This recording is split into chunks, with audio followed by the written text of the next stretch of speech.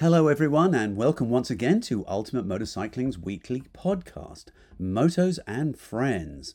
My name is Arthur Coldwells. This week's podcast is brought to you by Yamaha Motorcycles. Discover how the YZF R7 provides the perfect balance of rider comfort and true supersport performance by checking it out at yamahamotorsports.com or see it for yourself at your local dealer. This podcast is also brought to you by the new state-of-the-art Schuberth C5. The flip-up C5 blends ultimate safety, amazing aerodynamic and aeroacoustic performance within its compact and light flip-up design. This week's episode features senior editor Nick DeSena's impressions of the beautiful new Harley-Davidson Lowrider ST that is loosely based around the original FXRT Sport Glide from the 1980s. Hailing from the Golden State, these cult status performance machines became known as West Coast style, with sportier suspension, increased horsepower, and niceties that included creature comforts such as a tidy fairing and sporty luggage. In past episodes, you might have heard us mention my best friend, Daniel Schoenwald. And in the second segment, I chat with him about some of the really special machines in his 170 or so, and growing, motorcycle collection. He's always said to me that he doesn't consider himself the owner, merely the curator of the motorcycles for the next generation. Yet Daniel is not just a collector, I can attest that he's a really skilled rider. His bikes are not just trailer queens, they're ridden, and they're ridden pretty hard. Actually, we've had many memorable rides on pretty much all of the machines in the collection at one time or another. From all of us here at Ultimate Motorcycling, we hope you enjoy this episode. The Lowrider ST is a new model for 2022, and it uses the sturdy bones of the 2022 Lowrider S as a jumping off point. You know, the ST is one of those bikes that is, I would describe it as a bike that's been a long time coming. If you look at FXR, Dyna, and Softail riders from the West Coast, often you'll hear the description of a West Coast style bagger, which is usually an FXRT fairing that references the FXRT Sport Glide from the 80s. And it'll have some high bags on it, usually upgraded suspension, braking, and things like that. So essentially they're taking a standard cruiser like the Lowrider S or something of that ilk, adding some wind protection, improving the suspension, improving engine performance, and just making it a far more capable cruiser overall. So it's essentially a lightweight bagger. And that's really what the Lowrider ST is about. And, you know, ST, according to Harley Davidson, stands for sport touring. So in a lot of ways, it is an American take on a classic motorcycling category, which is, you know, the sport touring category. That's pretty much what the Lowrider ST is trying to achieve here. Excuse my ignorance, but is that more what I would call the sort of the club kind of look, where you get these, the high bars on them that I see young guys riding around with? In other words, much more sort of sporting kind of cruiser. Yeah, exactly. And, you know, these things live on a spectrum. So you can go from the club style look, which is really what the Lowrider S tries to pinpoint with the small little fly screen around the headlights, sure, high-rise bars like you mentioned, and things like that. But the ST model has a fairing that directly references the FXRT Sport Glide, which is what a lot of the club style bikes have been building towards in general anyway. And, you know, the FXRT is FXRT Sport Glide and all of its iterations throughout the 80s have become sort of this cult sort of following. You know, it's really achieved a cult status. And for many years, Harley didn't offer anything quite like it. You know, you either had to go cruiser or bagger or build your own. Right. And that's what the ST is going after here. So yeah, it is in that club style, quote unquote. But really, it's kind of you know a West Coast thing that has really become just part of the American V twin fabric overall. It did originate, from California, but more or less it's been adopted globally at this point. Just as people that want a little bit more out of their cruisers. Yeah, I see a lot of these guys. I mean, these guys are fast. There's a lot of, I mean, these are very much performance bikes. I mean, they live in the performance world, and it's impressive the way a lot of these guys ride, I have to say. So, what kind of engine comes in the ST?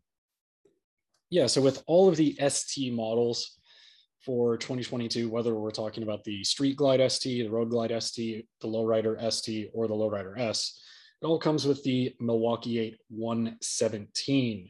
So that is the largest displacement production model or standard production model. You can get a larger crate motor from Harley Davidson, but in terms of just off the showroom floor in your bike, this is the largest motorcycle or the largest engine at the moment. Now, with that, you get a whopping, I believe it is a claimed 125 foot-pounds of torque at 3,500 RPM. And what I really love about the 117 M8 motor is that in this lighter weight cruiser application, this is where it gets to shine. In the heavyweight street and road glides and CVOs, where the 117 used to reside, or it used to reside exclusively in the CVO models, it's pushing a lot more weight. Now, in a bike that weighs about 720 pounds, give or take, this thing can really get the motorcycle going. And, with Milwaukee 8 engines that have been on the market for a number of years now, counterbalanced very well. You just get a ton of low end and mid range power to just scoot you off the line and get you up to speed quickly. And the way it's balanced is it just keeps everything nice and smooth without becoming, excessively vibratory, we'll say. If you think back to twin cam or, EVA motors, there's really a lot more vibration. Some people may be into that, but when we're talking about performance and trying to keep everything tight and smooth, the Milwaukee 8 takes the cake. So yeah, overall the engine itself, I think, is a really good fit for the lowrider's vibe, just aesthetically, with all of the blacked out bits everywhere, but also the performance edge that the lowrider S and the ST are going after. Okay. Does it come with any kind of electronics package? Are these things ride by wire? Yeah, it is a ride by wire throttle. However, the lowrider ST is quite purist. There's no ride modes, there's no TC. The only real rider aid that it has is good fueling and ABS. So that's all you got. And I would say in a cruiser application, I with modern bikes, especially when we just talked about the 2022 Harley Davidson Nightster, which has a full suite of electronics to keep it up with, the latest and greatest from Japan or Europe. This is a much different attitude. This is I would say the lowrider ST is a bit more of a purist American V-twin experience in that sense, where it's just a turnkey V-twin engine, fire it up and go. In that case, does this engine need any ride modes? No, not at all. I would say it's tractable enough to where you wouldn't want to change its personality anyway. And the personality that it has is very agreeable, whether at low RPM or high RPM, respectively, for a V-twin when we're talking about high RPMs. But, overall, it's just something that you can put into sixth gear at 50 miles an hour and chug along up the freeway, or 65 miles an hour, and it's going to treat you well. Or you can start wailing on it and really dig into that low and mid-range power when you're in the canyons and have a lot of fun. And I don't really see the point in kind of getting lost in ride modes and other things like that. I agree. I mean, the bike clearly has a lot of charisma and like you say, a certain kind of following. So it's going to appeal to certain kind of riders, and they don't need all that frou-frou stuff on it. It sounds pretty good. Like they've identified the market Yeah. and produced a bike that's going to appeal to those, those riders. So what's the chassis and suspension like? So those are kind of the big points for 2022. If we go back to the lowriders, the lowrider S in 2016 when that first came out, that was still built on the Dyna platform. And then we fast forward a couple of years to when the lowrider S became part of the Softail family. And now we're fast forwarding another couple of years, and it's now received a nice little upgrade and something that the market has been asking for consistently since 2016, which is additional travel in the shock, or shocks if we're talking about the Dyna iteration. So both the S and the ST have a longer shock that's gone to a 56 millimeter stroke. And, for those that may not kind of understand the intricacies of suspension, we'll say that amounts to 4.4 inches of travel. So that's a respectable amount of suspension travel, whether you're talking about a modern sport bike or anything else that's road going.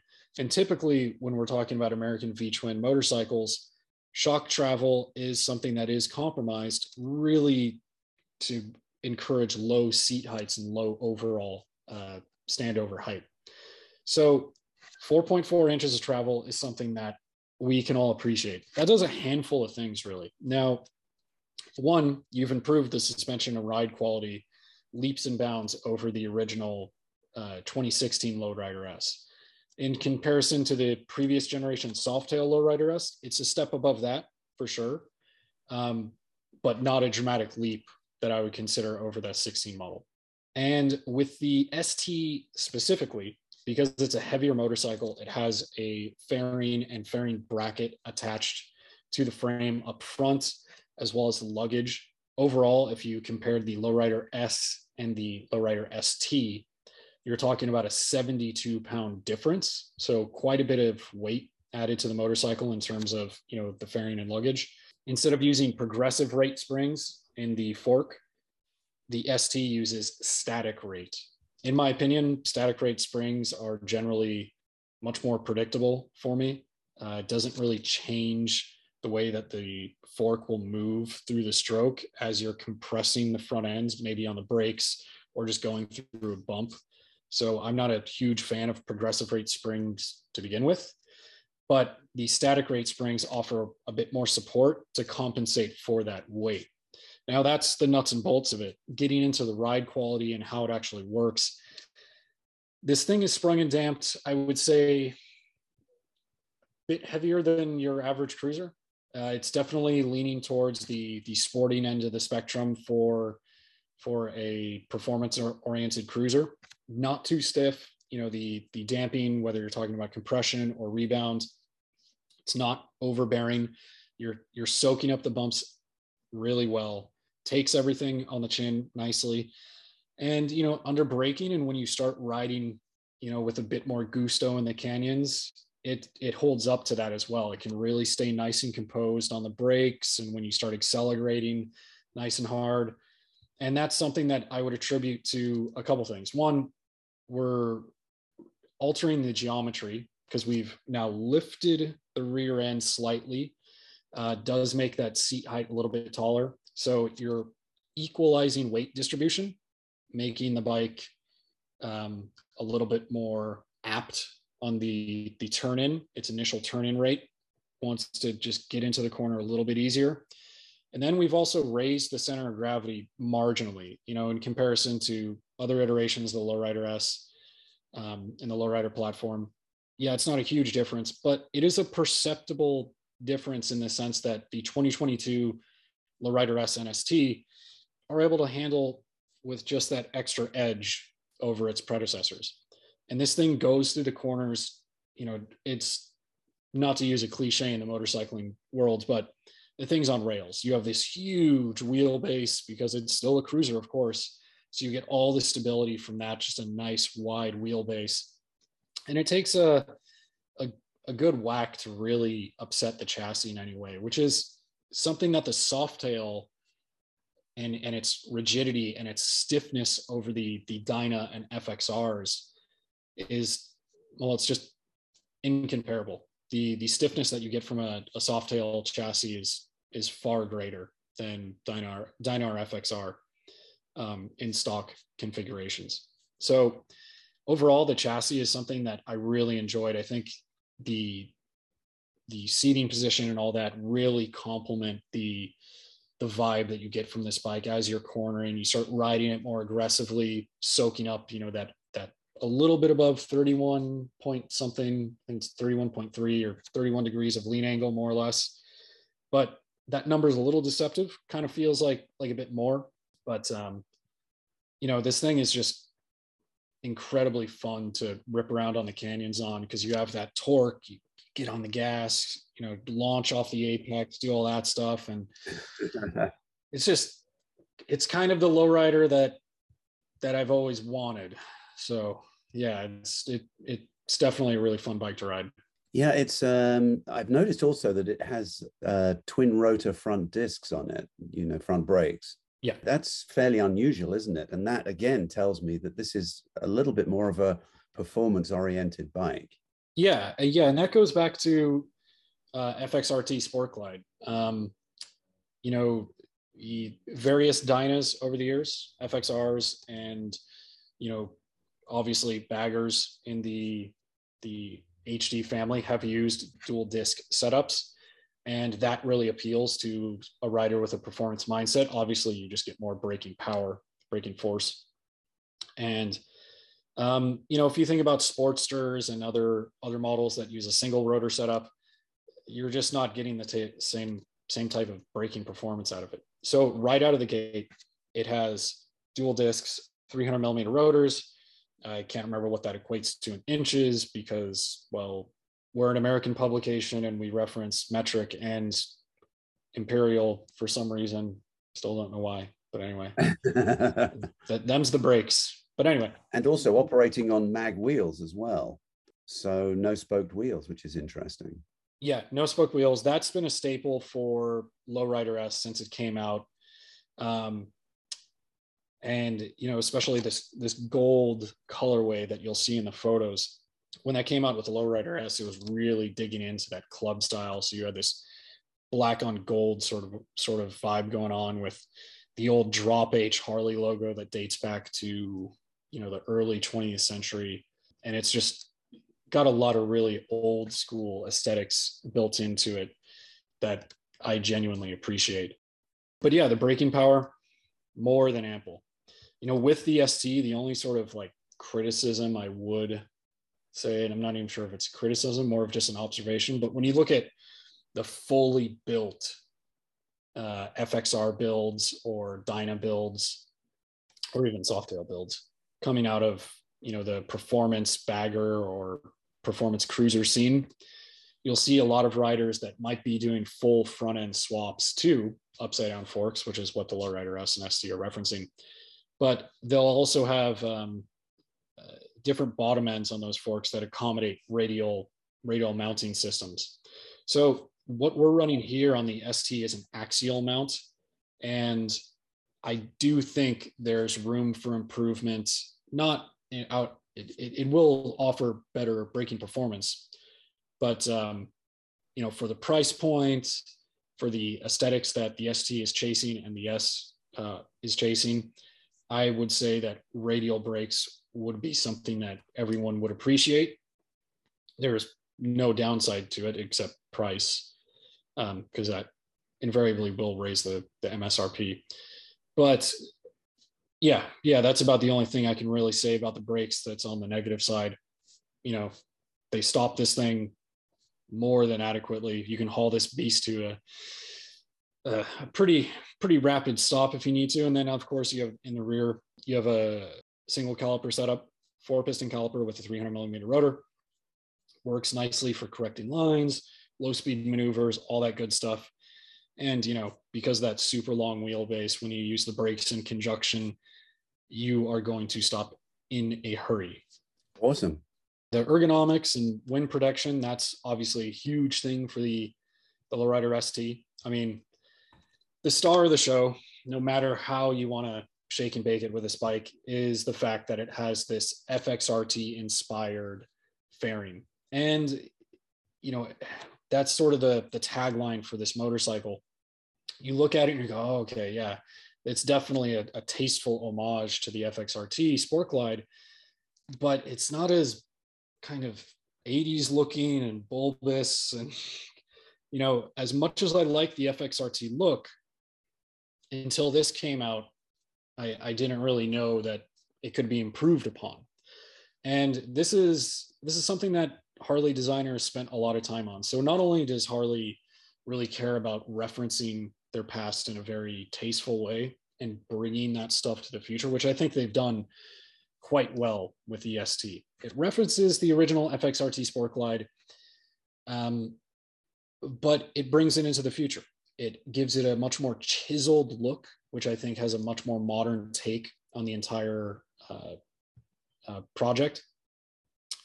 And then it also introduces just better aerodynamic qualities. So the bike overall, in talking to engineers when we first picked this up, you know, they said that the optimal height for someone of the Lowrider ST is probably around 5'10" to 5'11". So, you know, slightly above average for the American male. Okay.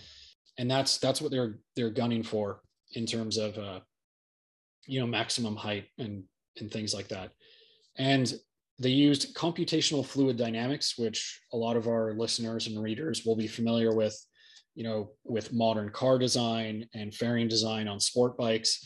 And now Harley Davidson is using it here to really understand the aerodynamics and the functions of airflow. So they're not creating you know, low pressure areas in the cockpit, which invariably lead to buffeting and things like that. I stand at 5'10" inches, and if you look at photos, my helmet kind of lines up with that 6-inch dark smoke windscreen, and you know, in terms of where the air would actually flow. And for me, I think this fairing is spot on. Nice. It's not too big and bulky like how you can often feel about touring motorcycles. You know, that's just a lot of mass up in front of you. And it's just the right amount of wind protection to where I can suddenly take a cruiser on much longer trips, if not long trips by any definition. And I have all the wind protection I need. Now, again, going back to the computational fluid dynamics things. So designing wise, yeah, they definitely wanted to harness the aesthetics of the FXRT Sport Glide. But the reason it's sharper and it has these little winglets on the side that designers affectionately referred to as willy wings. That is not the official term, but it should be. They're essentially just air deflectors to further redirect air away from the rider and just in your knee area, which can definitely happen on cruisers. You know, you'll get this sort of like buffeting on your knees, kind of tries to spread your legs a bit at high speeds. Bit annoying, but this doesn't happen there. And you know, the wind protection is quite good. You have 3 vents now. If you think back to the original FXRT Sport Glide, only had 2 vents that flanked the round headlight. Now there's a 3rd vent that goes right up the center. And that sort of leads us into a talk about the instrumentation as well. But we'll get to that in just a second. You know, seating position wise, in combination with the good wind protection, you have a solo seat, again, done up in that West Coast style. You know, brands like Saddlemen and Mustang really brought that to the table. And so it has a nice scalloped design to it. It's nice and plush, and it also has a good back stop to it. So a butt stop when you're accelerating to hold you in place. Then you got the mid controls as well. And this is one of the things that in talking with, you know, taller riders, leggier riders, this is something that you're going to have to be careful about if you're a taller individual on a bike with mid controls. So, you know, a low seat height motorcycle, mid controls, that's going to kind of bring your knees a little bit higher than normal, right? because your legs are now moving closer to you, or your feet are moving closer to you. That wouldn't happen with forward controls, which tend to splay your legs out a bit. But mid controls offer, I would argue, a much more comfortable seating position because it takes weight off your tailbone, and it offers a little bit more ground clearance. Sure. So there are advantages, but the taller you get, the worse this sort of sensation that I'll describe as trying to sit at the kids' table, if that makes sense. Right. Okay. So for me, I actually really like this seating position. I have a 32-inch inseam. It works for me all day. However, if you're taller, that might be something you want to think about. And then you want to try to extend that distance between the foot pegs and the seat. So how do you do that? Well, that's why all those aftermarket producers and even Harley Davidsons themselves offer taller seats. So you just keep adding height to reduce knee bend. I mean, that's part and parcel for the West Coast style cruisers and baggers, is these sort of chunky, tall seats. And well, that's the reason, because you're just trying to buy some height. Sure. So yeah, seating position wise, I'm all good there. And then you have those riser handlebars. They kick your arms up just at a nice height. They're nice and wide as well, which on a cruiser application with no wind protection turns your body into a sail. And at 80 miles an hour, that can just sort of become frustrating. Right. But since you have this awesome little fairing, you're good to go. And you pretty much don't feel any wind blast at all. It's great. Now, if you're a taller rider, you might want to opt for a taller windscreen. They do offer those. You know, Harley's P&A catalog is unmatched, I would say, in terms of their offerings. Sure. But yeah, you know, if you're 5'10", 5'11", or shorter than that, I'd say you're going to be pretty good. If you're into that 6 foot range, you know, whatever, we all hate you for being tall and attractive anyway. So, you know, that's your curse. Deal with it. We all have our cross to bear. Yeah. So you were about to say something about the instrumentation. Is that good, bad, or indifferent? Could be all three, honestly. Okay. Yeah, if you look at the Lowrider S, it comes with this single analog clock that has a little LCD screen on it for, you know, fuel and gear indication. And that is a really cool little addition to the Lowrider S. Definitely fits the vibe of what guys or gals would be building for bikes of this ilk, and original sort of you know, baggers that have the 2-up Mickey Mouse ear speedo and tack on each side. Even though this is a single, it kind of, you know, gets into that look and feeling. Now the Lowrider ST borrows its instrumentation from the Street Bob and Fat Bob, which, if we remember correctly, is a handlebar clamp mounted little LCD screen, and it shows you just the basics. You get a fuel gauge, gear indicator, and then you have your warning lights right below it. So it's pretty basic, pretty utilitarian. LCD screens are a little bit hard to read in direct sunlight, especially if you wear a dark shield, which I definitely recommend for anyone riding during the day. And so, you know, that's definitely a thing, but there's a reason it's there. So the reason the ST can't use the S's model, according to designers, is for aerodynamic reasons. You might think, well, the dash sits behind the fairing. How would that affect aerodynamics? So that third little air vent that's in the fairing funnels air directly into the rider to reduce low pressure systems and create a stable pocket of air for the rider. Now, if they plant that instrumentation on top of the handlebar clamp, like the Lowrider S, suddenly it upsets that stable pocket of air, and you run into some turbulence issues. So that was the reasoning as to why the Lowrider S and ST differ in terms of their instrumentation, according to Harley-Davidson staff. In playing around with the FXRT fairing, if I did plug that vent up, I kind of felt like I did feel a bit more buffeting than normal. And having that bit of airflow through the fairing instead of totally blocking it out, I think is a positive thing. So obviously I'm not a scientist or a person that even understands computational fluid dynamics, but in my primitive testing by shoving a sweatshirt in the hole of the fairing, I feel like it kind of worked, you know. All right. So, what kind of colorways does this come with? I see that all the pictures are in the sort of battleship gray, that's so popular nowadays. Yeah. Is it coming in anything else as well? You have you have two colorways with the Lowrider S and ST models. Again, not to be confusing, but I keep referencing the Lowrider S because the ST is a derivative of the S. And okay, it comes in a black with all of your gold trim. And then this, I believe it's called Gunship Gray. And that is an additional cost, if I remember correctly, something like $450 on top of the MSRP. Fit and finish wise, this is pretty typical for Harley Davidson. I mean, the paint finishes, whether you like the gray or not, or prefer the black, whatever, the paint is extremely high quality. The badging is just top notch. Everywhere you look, it's just totally sorted. And, this is something that we've come to expect Harley Davidson of. That I think they're one of the leaders in terms of fit and finish. right. Now, there are a couple hiccups, though, and a little bit surprising as well. With the FXRT fairing, I don't know why I keep calling it that. It's actually the ST fairing.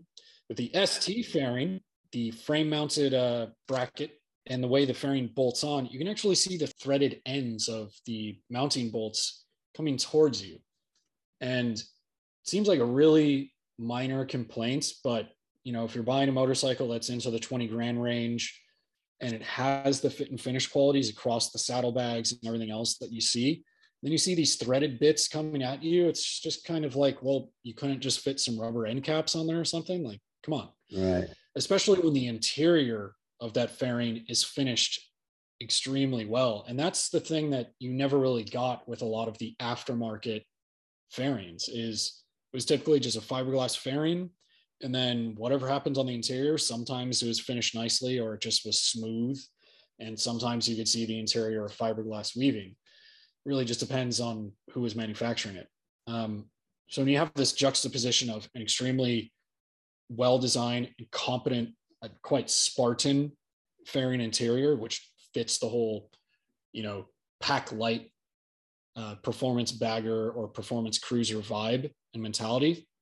And then you have those threaded bits, kind of weird. Another little kind of minor complaint is just some of the exhaust brackets and hangers are they're not painted, so you see them as just their stainless steel finish or steel finish, and it kind of stands out against everything else that's painted and finished immaculately. And then you have some, well, there's no other way to put it, a couple bits of cheap hardware just holding the exhaust on. Now, the caveat here is, I think Harley recognizes that no one is probably going to keep the shotgun exhaust, so why put money into it? And I really see this buyer as someone that is going to add a performance exhaust system to their motorcycle, whether it's slip-ons or a full system. And maybe that's why, but at the same time, some people may not have that option, depending on what state they live on or what country they live in. Yeah, good point. The only final thing we really should be touching on is the bags.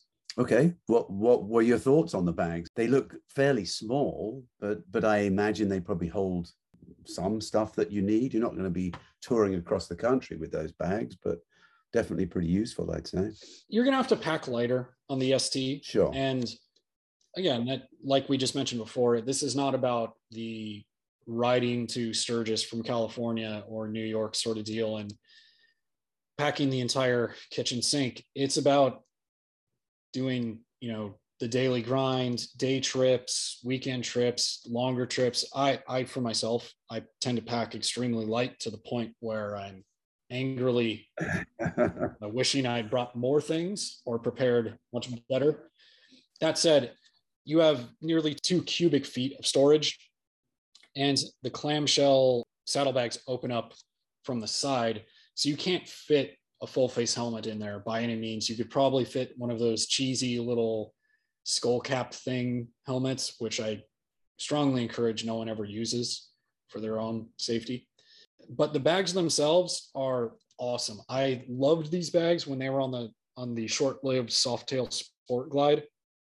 Honestly, thought that they were the best feature of that motorcycle personally, but they're super easy to remove and install. They just have a single locking quick release mechanism that you can pull the bags off in actual seconds. I mean, once you know how to do it, you can pull them on and off, take them into your hotel room or in the house or whatever if you're parking outside, and you get it done instantly. It's awesome. I would say, yeah, you could fit more than enough layers, clothing, change of shoes, all that good stuff in there and hit heavy trips as long as you pack light and smart. Yeah, it's not a full dresser. No, you can't like take everything that you need for a cookout. But if you do go to a barbecue, there's no excuse for not bringing stuff because obviously you can fit something in there. I mean, come on. Right. Yeah, no, they seem ideal, and they're not so big and unwieldy that they look ugly or going to affect the aerodynamics, and they look small and trim and actually really good. Yeah, and that's the whole point. It goes in with the purpose of a performance cruiser.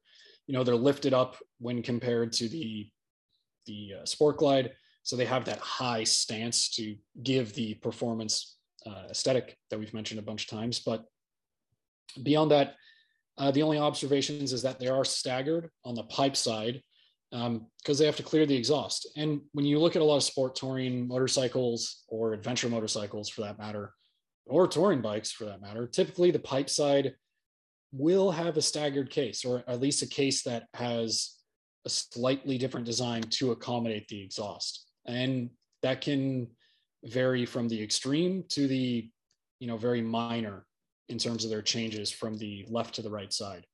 But yeah, that's something that's pretty par for the course. I know this thing took a bit of flack when it was first released because people noticed that the bags were slightly uneven, as in one of the bags is just slightly taller than the other, and the staggered pipes, but it's not a big deal to me personally, unless you're standing directly behind it, and that's like a deal breaker for you, which it shouldn't be because this thing's awesome. So, whatever. Overall, it's brought everything to the table that I think a lot of riders were building to begin with. I mean, in a sense, is it a sport touring motorcycle? Yeah, absolutely. It's an American twist on the sport touring genre for sure, and something that we haven't seen from Harley Davidson in quite some time. I mean, we could include the Sport Glide, but in my opinion, it wasn't a step far enough in that direction. It just didn't have the geometry changes that people wanted. The aesthetics really were kind of the biggest portion on my personal take, and really honing in on this FXRT Sport Glide heritage and bringing that forward, and then creating something new and arguably better in the ST. That's a huge thing. But if you think about what people were asking for a performance cruiser and lightweight bagger, they weren't asking for much. They were just asking for wind protection, more engine performance, better suspension and handling. And we got it in the Lowrider ST. Yeah, there a handful of complaints here and there, a couple little execution miscues in terms of the styling and the seating position, depending on how big or tall you are, could be an issue.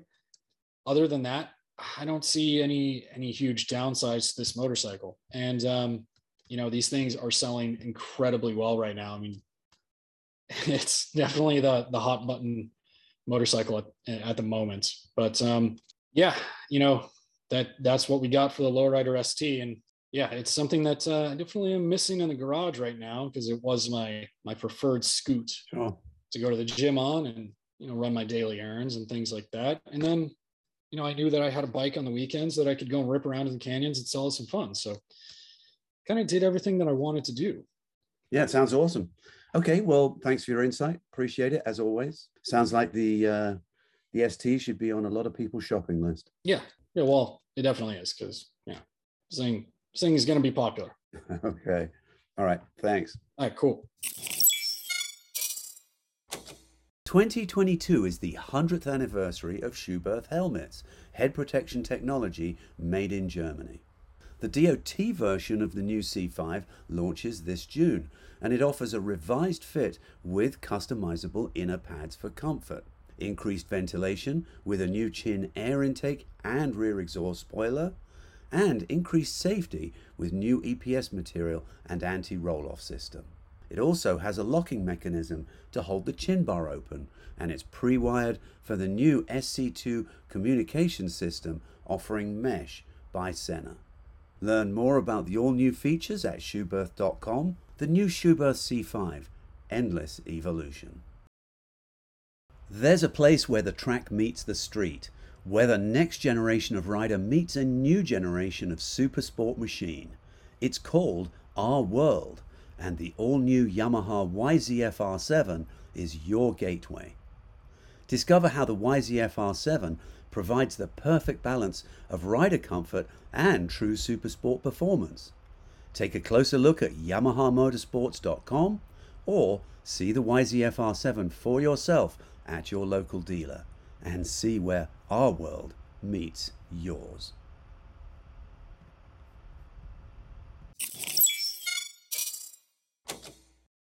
In past episodes, you might have heard us mention my best friend Daniel Schoenwald, and in this second segment, I chat with him about some of the really special machines in his 170 or so motorcycle collection. He's always said to me that he doesn't consider himself the owner, merely the curator of the motorcycles for the next generation.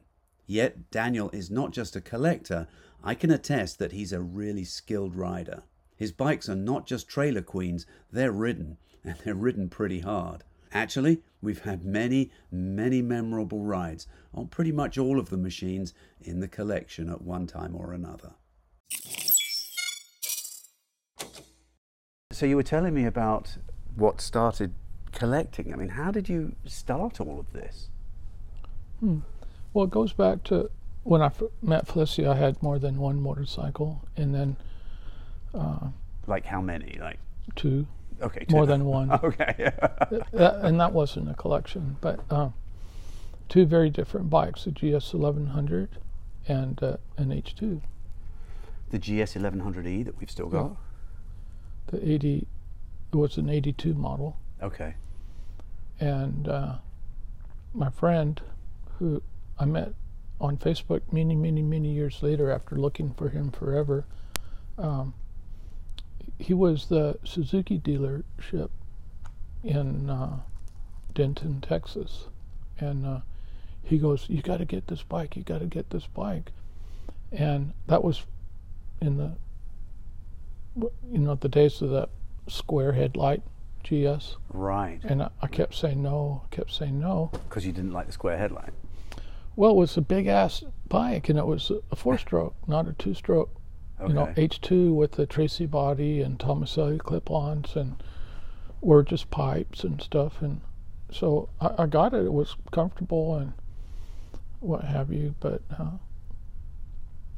so I had two bikes for a long time, and then I was down to one, and then we came to the States, and as the company was getting more established, I bought a couple of bikes. One of them was Norton Commando, which I always wanted, that I never got as a kid, and so I got that bike, and then another, and I had about 10 or 12 bikes. And I thought, when is this going to stop? What's going on? And so I just ran, And just kept going. like just the bridle, no saddle, just the bridle. I was like a horse. I was gone, and no stopping me. And then Right. every once in a while, I think like number 16 or and then in the 30s, I thought, wow, no, I'm not a collector. Guy Webster's a collector. Right. I'm a rider. Right. And I just kept getting bikes that I dreamed about as a kid, or there were new bikes, and it was a real dream in real time. And then in '93, they made that number one replica of the Doug Poland 888. And so that's the bike that started this whole collection. Oh, They're okay. older bikes that I have, but that 93, in deference to my young high school friend when I was in college, Doug Poland, I bought that bike. I still didn't feel like a collector because there was people like Otis Chandler and Jay Leno and Guy Webster. They were the collectors. Right, right. I just started getting bikes Started acquiring bikes. for me and my friends. You included, Arthur. Right, right. Well, I didn't know you at that point. It was, and so really when you sort of formalized it was probably with your friend Carl Lehman, wasn't it?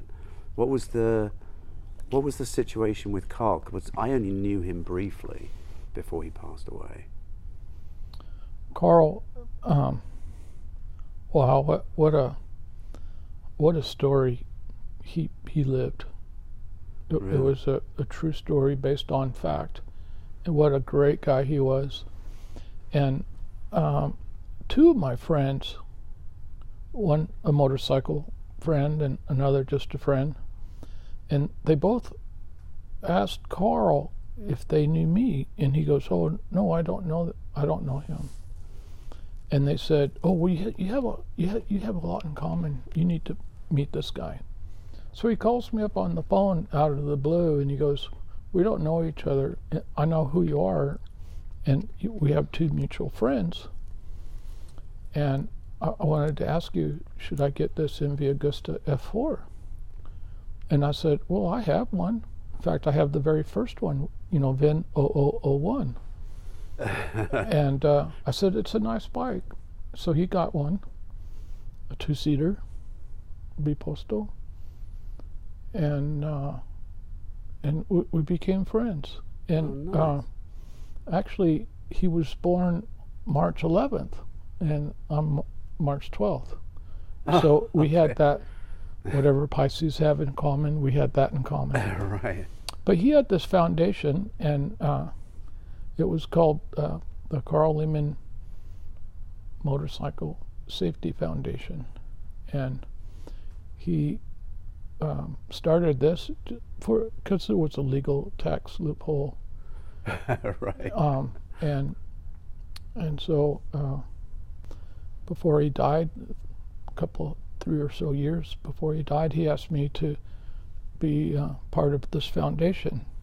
Right. And it was him and one of his work colleagues and myself were in that foundation. And I asked Carl, I said, "Well, what should I do if something bad happened to you?" And he could smile with his eyes, and I was like, "Daniel, don't worry, nothing's going to happen to me." Right. For sure, I thought I would be the first to go, but he passed away, and it was a shame. When was that? That must have been about 04. 04. Okay. And 2004, yeah. so he had 19 bikes, Right. and I didn't know what to do with them. And some quite nice ones, didn't he? I mean, there's a Ducati Ben Bostrom 155 and a Troy Bayliss, and yeah. The 155 was the last one, so he got number 155 out of 155. Right, right. And Ben Bostrom was racing Ducati at the time, and he goes, "Daniel, if at all possible, if I have any pull with the factory, I'll get you the number one." Yeah, because you like the number one. And I never got one, and it was close enough for my friend to have one. I didn't think I needed to get one, and then so I inherited it with the other 18 bikes that he had when he passed away. Right. And I didn't know what to do with those bikes. They were at his, he had a little warehouse close to where he lived, and they were stored there. But I eventually moved them here and dissolved that agreement with his landlord up there at where he stored his bikes, and they've been in here. Right. And just added them to your collection. Yeah, and you've ridden most of them also I have. through the years. I have, and I am part of the foundation. I am the third, Yes. one of the directors of the foundation. Yeah, which is an Yes. absolute privilege. But so how many bikes are we up to now? I mean, You know, we kind of never have an exact count. one time I took a picture of all the bikes, and I never really counted them, but I counted the pictures. And so I think there was like 112 bikes or 118 bikes. I can't remember, but Yeah, but since then you've added some. well, until recently, I said, whenever somebody asked me how many bikes I have, I said, well, I have 126. I have no idea if that was true or not, but it was pretty close. And then a friend from Australia came to visit a couple of months ago, and he asked me the same question. And he asked me a bunch of other questions. He went around and collected counted the bikes, and he goes, "Oh, Daniel, you have 173 bikes." Oh, there's 173. And but he counted some. I've got some bikes that I'm storing for Thad Wolf. Okay. And he counted those bikes. I think there's like six or seven of those bikes. Yeah. So I really don't know how many bikes I have. Okay, so you're probably about 160, I would think. I don't know for sure, but we can go count them someday. Go count them. Yeah. Yeah. The thing that you came up with this concept of a collection within a collection. Oh, yeah. Yeah, sort of the poker hand. So how did that come about? Well, so I do like riding the old 70s Triumphs. And so I have the Trident, the Tiger, the single carburetor. Okay. And then the Hurricane X75. Right. And I thought, that's really nice. And I thought, well, I really need the Bonneville, because that would be the start of a collection within a collection, and those would be like just a handful of bikes. And so if I got the Bonneville, which is just like the Tiger but 2 carburetors, I thought, well, that'll finish off that collection, and it'll be a collection within a collection. And I still don't have that, but I've got a 73 Rickman Matisse with that Bonneville motor in it. Okay. And so So it's a bit of a cheat, but it's close. yeah, nickel-plated frames and stuff like that. How cool can you be riding one of those? But then when I got that, I thought, now I can really start a collection within a collection. And so I had these Nortons, and then I grabbed a hold of a Dunstall Norton. And I thought, well, this is what the factory thought that a Norton Commando should look like. And this is what Paul Dunstall thought a motorcycle should look like. And so that was kind of a collection within a collection of 2 different interpretations of the original manufacturer and then somebody else. Guy, okay. And so so I thought, wow, this is a really nice concept. I'd collect ants if they had a mechanical noise, but Right. it was a great concept, that a collection within a collection. So I had all these Bimotas, and I thought, oh, let me find the factory bikes from, let's say, Suzuki or Yamaha or Ducati. Right. And so that's the true, I think, definition for me, a collection within a collection.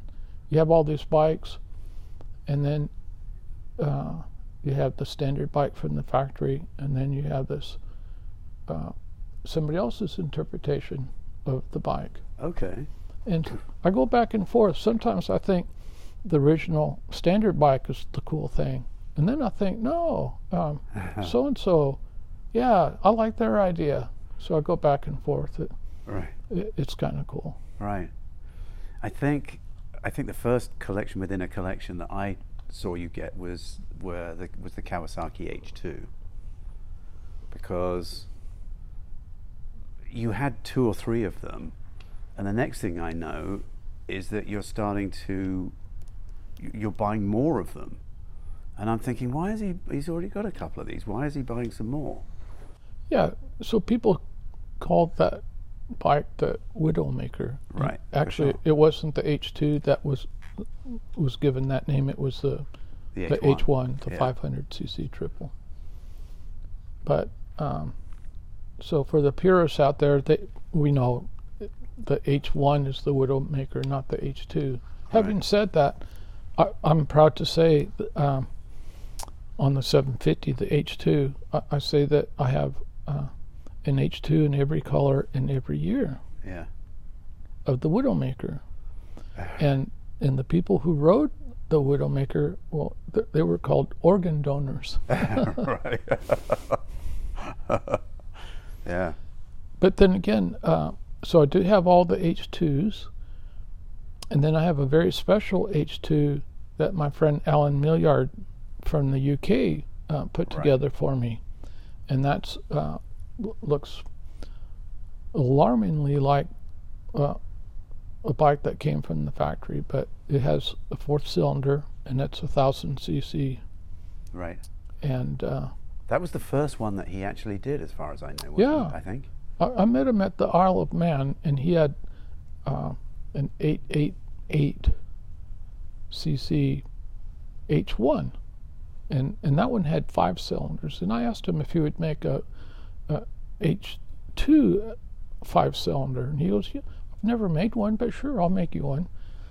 And I got to thinking about it, and I thought that was too outrageous.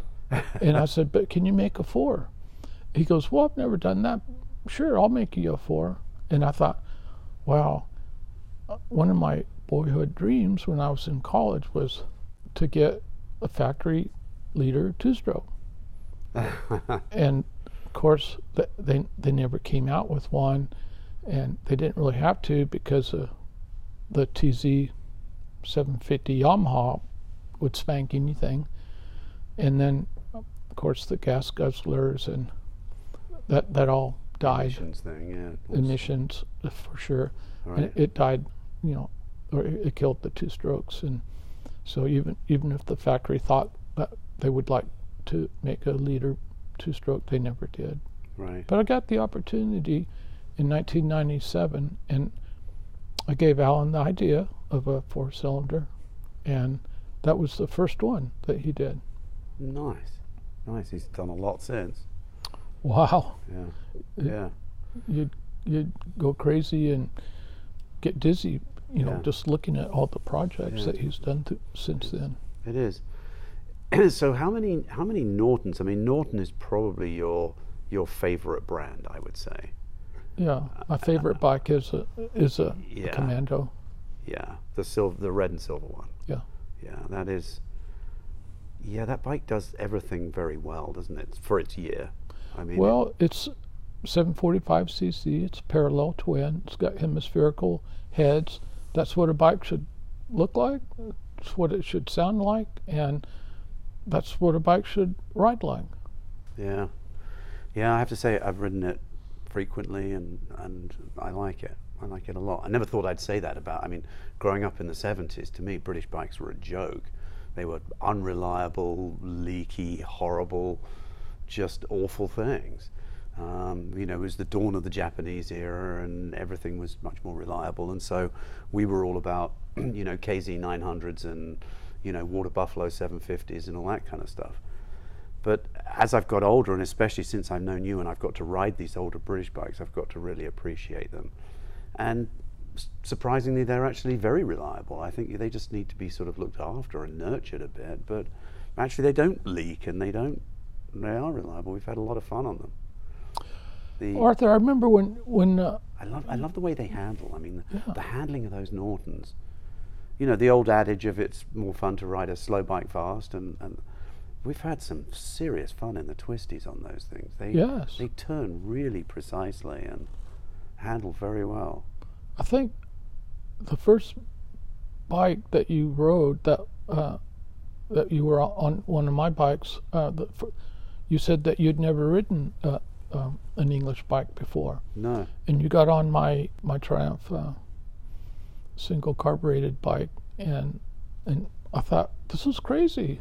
Here's Arthur with the English accent and has never ridden an English motorcycle. No. But just as crazy, I thought, the first time I heard the phrase, a Japanese classic, I thought, oh my goodness gracious, what does that mean? Right. I could see an English bike like a Norton Matchless, all those, Scotts and Ariels and all that. Those are classics, but a Japanese classic? No. And now, silly me, I think that's crazy. There's the wonderful world of Japanese classics. Yeah. Well, you're now up to 4 GT 750s, aren't you? 4. You've got 4 of them, yeah. You've got Yes. a couple of 76s, and you just recently acquired a couple of the original 72s.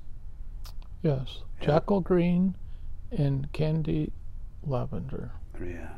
Candy, Jackal Green, and Candy Yeah. Lavender. Those are beautiful. And I had a Candy Lavender GT 750 in 72. I rode it out the showroom floor. Yeah. My bell-bottom jeans and my platform shoes and all.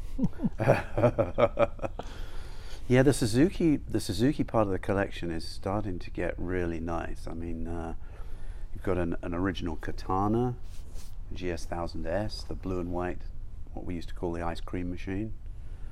We called it the West Cooley replica. But The that West was funny. Cooley replica, yeah. Yeah, West Cooley, that was awesome. In England, I think we saw, or you guys in England saw quite a few of the red ones, the red with Yeah, we the did. bit of We white. had the red and white as well, yeah. I don't think I never saw one in America. Never made it to America. Yeah, those were absolutely just awesome. The thing I remember about the transatlantic trophy races, and one year we were at Brands Hatch, and I completely forget what happened, but somehow West Cooley on the ice cream machine, the blue and white one, got a horrible start, and the pack disappeared over the hill, and he then spent a couple of laps, half a lap behind, sort of chasing them. By the time he got his bike started and chased them, couldn't make it. So he spent a couple of laps trying to catch him, and then he just gave up and decided he was just going to do wheelies down the straight. So he would just come round the corner. Do you remember that? Just do wheelies down the straight. And all we remember was just Wes Cooley pulling wheelies down the straight on the GS 1000S. Nobody remember who won the race. Nobody cares. It was just about Wes Cooley doing the wheelies. It was Boy, that guy was talented, huh? He was talented. And Yeah. of course, that concept that Suzuki had, the TSCC. Oh, the twin swirl combustion chamber. Yeah. Oh, you know that? Yeah. An acronym. Oh, yeah. That's awesome. Yeah. Yeah, absolutely. But anyway, yeah. So you've got some interesting Suzukis in there, but that could do with definitely a little bit of filling out. Got a nice slab side Gixxer 750. When the 19 is that an 85 or an 86? Probably an 86. It's 86 because in England everybody got a bike We've got the 85s, yeah, the blue and white. a was year the first before year. we did. Yeah, okay. So that was the first year in the Yeah. States. Yeah, the black and the red, yeah, the classic slabby. Nice. Well, a long time ago, when I got the GT 750 in 72, I said, I'm never going to buy a first year bike again. Because in 73, that bike, the GT came out with disc brakes. And Right. I thought, I don't know why people are, they don't want the GT anymore. They wanted just the brakes off of it. Right. And I thought they were miserable brakes, really, to be honest with you. But yeah, so the slab side, in America we call them the 86, the first year. Right. And so I forgot my youthful wisdom about not getting a first year bike. But whether it's a car or a motorcycle, I think the first year is the more collectible one, the more sought after Okay. bike.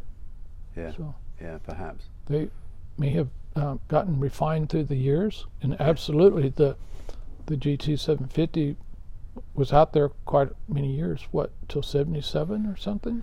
Yeah, 77, the B model. Yeah. It was funny that the first year they called it the GS. Yeah, the first year the GT was called the J, Right. and then, like you said, I think over here it was called a Le Mans, wasn't it? The Le Mans. yeah, we didn't use that Never expression. used that. It was the Water Buffalo. Okay, the Water Buffalo. Yeah, that's what everybody called it. But it was the Le Mans Right. and the J model. Yeah, nice. Well, you've also broken your first year rule with really what's probably the next collection within the collection is the KZs, the KZ Kawasaki's. In England, they were just the Zs. We just called them, or Zs in England, but over here they're KZs. So you've got the first Z1, haven't you? The 73. Yeah, I was. And you've now got several of those. So I can see that definitely starting to. What are you missing in that? Missing a couple of 74s, aren't you? And a couple of 75s. Okay. So. But if you can get those 4, you're then up to the full set of those. That would be awesome. Wouldn't that be awesome? Yeah. But man, looking at the pricing at Meekums and other places, these bikes are going for crazy money. Yeah. So I don't know if I can actually ever fulfill my dream about getting all the Z's in all the years and all the colors. But bikes are like drugs; they're everywhere, and it's easy to say no to drugs, but the motorcycle. It's impossible to say no. But it'll be fun chasing down those 4 bikes. Well, you've got even post the KZs, you've got some nice bikes. I mean, you don't have a Z1000, but you've got the Z1R Turbo. Yes. And what was the story behind that? Well, everybody liked that rounded bodywork on the 73 through the 76, and Right. then in 78 they came out with that They went sharp radical. angles, Yeah. and it looked like a coffin tank. Some people called it the bread box or something. Right. Yeah. And so it didn't sell very well, and the marketing manager for Kawasaki at the time said, let's grab 100 of these bikes, let's put a turbocharger on it, and let's sell it for $5,000, but no warranty. So they made 100 of those bikes, that gray blue color. Right. And then the following year, in 1980, they still had all these other bikes from 78 that weren't sold. And they grabbed 500 of those bikes Right. and sprayed them black with 3 colors of different orange tape for pinstriping. And that's called the Black Molly bike. So that Z1R TC for turbocharger, there was actually 600 altogether. Right. 500 of the blacks and 100 of the blue silver. Ice blue, yeah. I've ridden that bike. It's the upside of it is it has modern sport bike performance. That thing when that turbo comes in, man, that is a kick in the pants. It absolutely takes off. The downside of it is you've got about 4 or 5 decent turbo runs in it before you run out of gas. So Well, it does drink the gas. So but at the gas pump, you're sitting there filling the tank up, and then your blood pressure goes back to normal. And now you have to get the courage up to go ride it again. yeah. So I think if you're talking about outside of these sort of collections within a collection, really you've got a few kind of what I would call jewels in the crown here, that really you've got some really special bikes.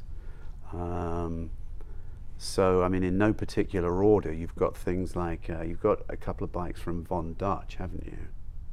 How did that come about? I mean, Von Dutch, the pinstriping guru of the 60s. Well, that guy was such a hard-working fellow, and he did so much artwork besides working on the vehicles, which is actually, he made it an art form in itself. But the 2 bikes I have were actually owned by Dutch. So there's probably 5,000 people out there that says, oh, Dutch did my paint job, or Dutch did this. But I can say that I have his 2 personal bikes. Yeah, that's spectacular. One is a 1934 Rudge Speedway bike with a JAP motor in it. Right. And that was his toy, and then his transportation was the Condor. Right. And that Condor is like the Swiss Army knife, isn't it? It's a 500cc horizontally opposed, like a BMW or a Ural or one of those kind of things. Mm-hmm. Sort of twin. But he's pinstriped the thing, and it's absolutely spectacular. It's unbelievable what he did with those pinstripes. I saw some pictures of this bike before he Dutched it, and it was a war bike, and very practical, and it was also camouflage paint originally from the factory. Okay. All right. So how did you end up getting hold of that? Was that just something that was it like a barn find, or a friend, or well, I have so many friends, and they're always looking out for me. And a lot of times I just get in trouble sitting here minding my own business, listening to friends. But a friend of mine, Jim Fueling, called me up and said, I know you'd like to have this motorcycle, and I'd like for you to buy it. Right.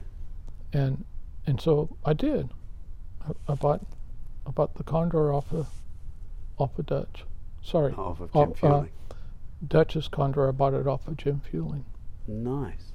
And then around the same time he had an auction, and the Speedway Rudge with the JAP powered motor was on auction, and I bought that at the same time. Awesome. And I also bought at that same auction that Jim had.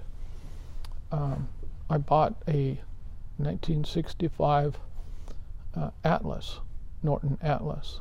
Okay. And that was basically the predecessor of the Norton Commando. Right.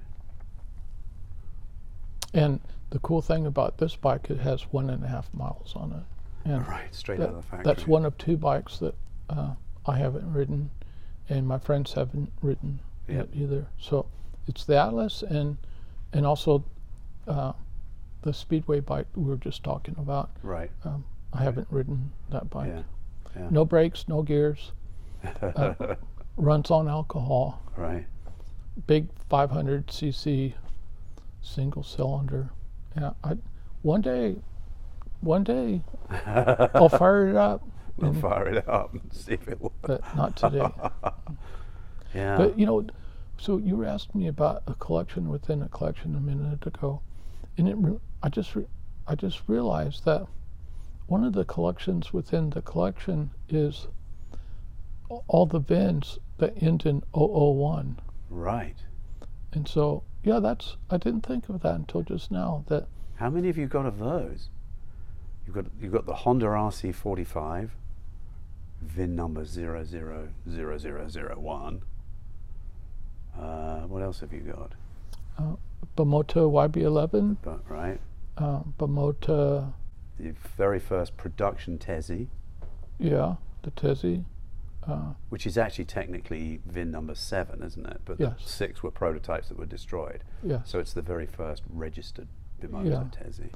And the Bimota SB6 and the Bimota SB8. Those are all VIN number 1s? Yes. Wow. And then getting back to Ducati, they made what they called the Donna Karan bike. Right. And it was a collaboration with Geraldo Fashion house, Ferracci, Donna Karan, and AMA Superbike. Right. And so they came up with this 748L. That's the distinction from the factory, the 748L. Right. And so you could buy that through the Neiman Marcus catalog. And they only made 100 of those bikes. Okay. And Donna would send you a jacket and a pair of yeah. gloves. And then you told them what dealer that you wanted your bike delivered to, and that's how you got it. And that bike is also number one. Right, of the 100, yeah. Yeah. And then the MV Agusta, the F4. Right. They made the Serie Oro, and the first one of those was given and presented to the King of Spain at the time, King Juan Carlos. Okay. And he was given that bike. Well, when the F4S came out, the Strada, Daniel Schoenwald had to buy his. It wasn't a factory gift. So disappointing. I bet King Juan Carlos was pissed. He's like, what? So I think there's a couple other bin number ones. Yeah. It's just the detail. Sometimes you get lost if you think about the detail. Very cool. But I guess of the probably the two preeminent bikes in the collection really is the Brough Superior. That's an SS100. What year is that? 1930. 1930.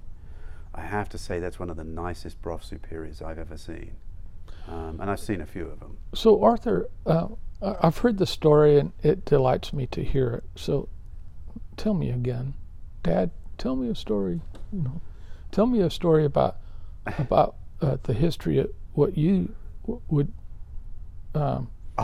think is history. We all. Of my grandfather? Yeah. Yeah. My grandfather was Deputy High Commissioner of India.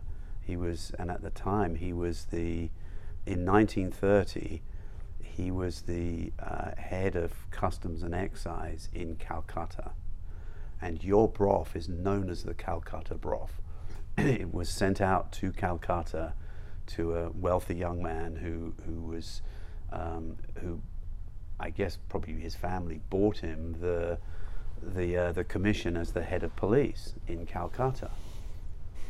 Now, I happen to know, although I never met him, I happen to know that my grandfather was into motorcycles, and I've got a couple of pictures of him riding motorcycles. Now, what do you think the chances are that 100%. Two English gentlemen living in Calcutta in 1930, both riding motorcycles, and one of them has the ultimate motorcycle, the Brough Superior. And I'm pretty sure my grandfather would have been standing there going, dude, you've got a Brough Superior. Can I have a ride on it? Yeah, I believe that story. He had to. I mean, maybe not, but I'd be willing to bet he probably did. Well, growing up overseas myself, I know that the expat community is very tight and very small. Of course. And so it's 100% sure that they knew each other. They knew each other. I mean, any guy riding around in Calcutta on a Brough Superior in 1930, this is a motorcycle that's worth more than a house at the time. Yeah. I mean, that's a very special machine. It's special now, so it must be. It was been special in those days. So yeah. Well, this Brough, also known as the Indian Brough, the Calcutta Brough, some of the particulars with that bike is it doesn't have a full handlebar. They're not clip-ons, but they're individual bars. Right. And I've never seen another Brough with the individual bars. Individual bars like that. Yeah. I mean, this is the Lawrence of Arabia bike. I mean, Lawrence of Arabia had 7. I think he had his 8th on order when he was killed on one of them. Sadly, lost his life on one of his beloved Brough Superiors. But yeah, he was. He had an incident with the road, and he lived, and they took him to his house, which was just around the corner, and he died, I think, 10 days later or something yes, like it was that. definitely a week or so. Yeah. What a great ambassador he Yeah. was to motorcycling, and Yes. if he was around today, Yes. what an amazing person to probably Yeah, I sit and think listen to his stories. One of his quotes, and this isn't quite right because my memory's failing, but something along the lines of, a skittish motorcycle with a touch of blood in it is more exciting than all the riding animals on earth. True story. True. I agree. So then I guess, I can't say it's the pinnacle of the collection, but it's probably the bike that you're best known for. Has to be a 1942 Indian Scout. Indian Scout. A 1942 Indian Scout. I've ridden it many times myself. I have to say it's not the most comfortable bike I've ever ridden. I typically end up with a backache. But how did you end up acquiring this particular bike? Oh, so Otis Chandler was one of the most amazing people I've met in my life. This is the Chandler family that publishes at the Los Angeles Times. Yes. Sure. And he had a collection of cars and bikes and wild animals that he hunted down. I wasn't really interested in the animal collection, but the bike and the motor cars were very special, inspiring, very special to go down and look at. But he was a hunter, and once he hunted down that motorcycle or car or animal, not the animal, but the car and the bike, he lost interest. It was the hunt. Oh, and so after a while, that bike or car usually would disappear, and it was replaced with something even more magnificent. And so I hung out with him, and he knew that I would like to have that motorcycle. Right. So he calls me up one time and says, "Daniel, come get your bike, and I want this much money for it." And I thought, oh gosh, that's way too much money. I can't pay. And this was owned by Steve McQueen. Yes. And so it was supposedly his favorite motorcycle. Okay, Steve McQueen's favorite motorcycle. Yes. Now it was sold to a doctor in the South Bay, and this doctor was given one of the brochures, and it's like a magazine, but it's got a description of the lot and the lot number and what the bike was about and what have you. And so this doctor, in his own handwriting, wrote down the price of everything and whatever comments that he could quickly scratch in there. So this doctor sold that bike to Otis Chandler, so that could fund the Special 50s car that he bought.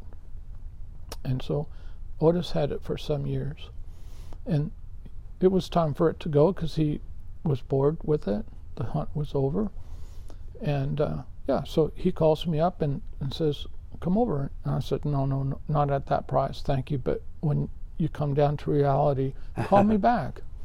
So he calls me back a couple of weeks, and I knew it was just a game that we were playing. And so the third time he calls, I thought, well, I don't want him to, think about giving it to somebody else. So I said, "It's not worth a penny over X." And he goes, "Bring a check."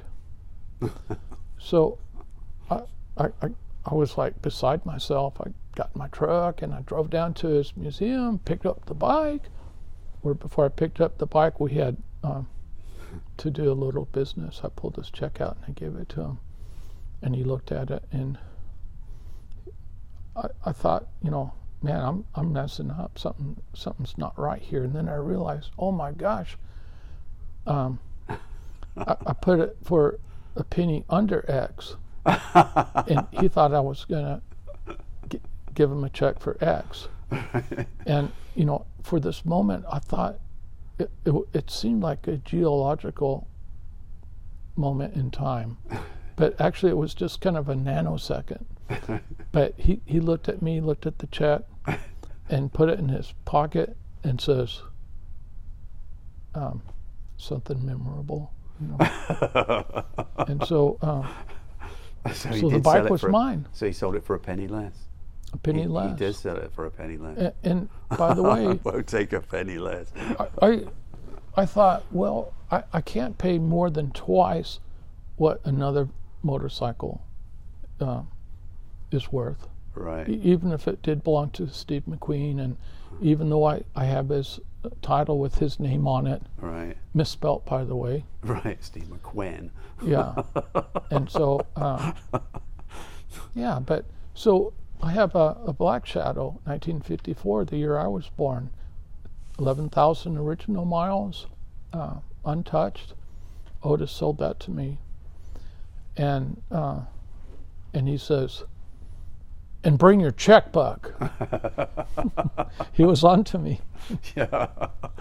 But the crazy story about that, when I got it, Otis was so fastidious, and he was like, everything, paperwork, everything, it's all proper, all prim and proper. And I said to Otis, I have a favor to ask you.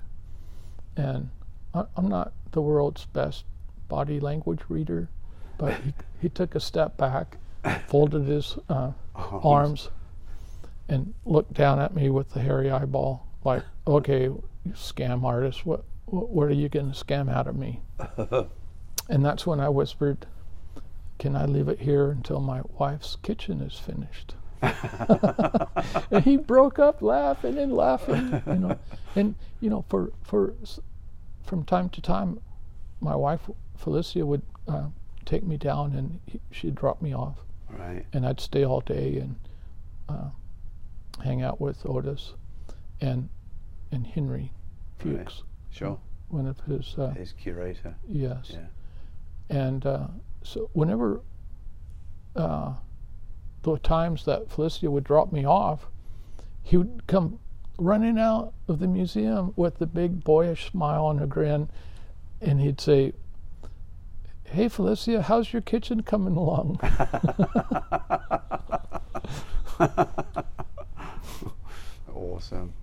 Awesome. Yeah, well, I mean, there are lots of other bikes in the collection and a whole bunch of stuff more to talk about, but is there anything else that I can't ask you if you have a favorite, because... Yeah, I do have a favorite. You do? It's that 1970 Norton Commando Fastback. That's my favorite bike. The red and the silver one. I used to say, when people would ask me what's your favorite bike, as your kids, they're all your favorite. But I used to say that, my favorite bike, it's this one, the one I'm riding right now. Right. But actually, that Fastback's my favorite bike. Yeah. Speaking of a collection, there's a few regrets about the bike that I don't have. The one that got away? The one either got away or just wasn't there. So Otis had 2 Crockers. Oh. And he wanted me to buy one of them, but I wanted the other one. And so he wanted to keep that at this time. And so as it turns out, the Crocker that he wanted to sell me was the better of the 2. I just didn't realize it at the time. Oh. And so the one I wanted had all these brass fiddly bits on it, and it was pretty cool. But anyway, the one that I guess that did get away because I didn't end up getting it. Right. But that was the Crocker, that's the bike that got away. Okay. And I heard about a Britain motorcycle that was available. Wow. But it wasn't a rumor, but it was I just heard that it was out there, and I kind of wish that I chased it down. Right. I wish I was the hunter at the Right. time that Otis, especially if I had his paycheck, Right. I would have hunted it down Yeah. and got the Britain. Yeah. And years later, I'm in Australia with my wife's family. I'm behaving myself. We're going off to this Christmas caroling party at a friend's house, family friend, and so I'm not much of a singer. And I'm sitting there drinking white wine, behaving myself, and this young lady, a little bit younger than me at the time, this lady comes up, and I got on like a house on fire with her, and we talked and talked and talked all night, and it was fun. And then, so Michael, he was the host of the party, he came over the next day, which was Christmas morning, and was giving the family all these gifts for Christmas. And he goes, "Oh, I saw you talking to Marguerite. You guys had so much to talk about, I'm sure." And I'm like, "Huh?" And he goes, "Yes, Marguerite. That's John Britton's twin sister." Oh. And I never knew it. We didn't talk about motorcycles that evening. Oh, wow. That's crazy. Oh, I didn't realize he was a twin. Yeah. Boy-girl twins. Wow. And then, so years later, there's this really awesome sculptor, Jeff Decker, and he says, "Daniel, you know all about bikes and what have you. I'd like to get a Britain. Have you ever heard of a Britain? And I'd like to trade some of my artwork for that." Wow. And I said, "Oh gosh, Jeff, you're a great artist, but you're still alive. Yeah. So I don't think you could trade that." Yeah. Now that he's made a name for himself, I wouldn't say that anymore, Right. especially to him. But Right. I said, "No, Jeff, your artwork, you couldn't trade a Yeah. Britain for that." Yeah. No. Maybe so. And if you ever go to the Harley Davidson Museum in Wisconsin, one of his sculptures Right. is there outside. It must weigh 20 million tons. Right. It's all bronze, and it's Right, beautiful it's huge, yeah. sculpture. Yeah. Story and a half tall, I think, or something. Right. Anyway, Jeff's a great guy, Yeah. Yeah. Cool. great artist. Yeah. All right. Well, thank you, Daniel. I appreciate you sharing just a little bit with us about your collection. It's nice hanging out with you, Arthur. Usually, I'm trying to keep up with you on the road, and we have helmets on, and so it is fun to hang out with you and talk. All right. It's one of the few times that we're not riding, Yeah. but you're an awesome friend, and you're a great rider, and there's very few people that I would choose to ride that close with through the canyons at speed, Right. or even the track. It's fun. It's fun Yeah. hanging out with you, Yeah. Likewise. and it's fun seeing you without your helmet on. Now I know what you really look like. Right, TJ? All right. Thanks, buddy.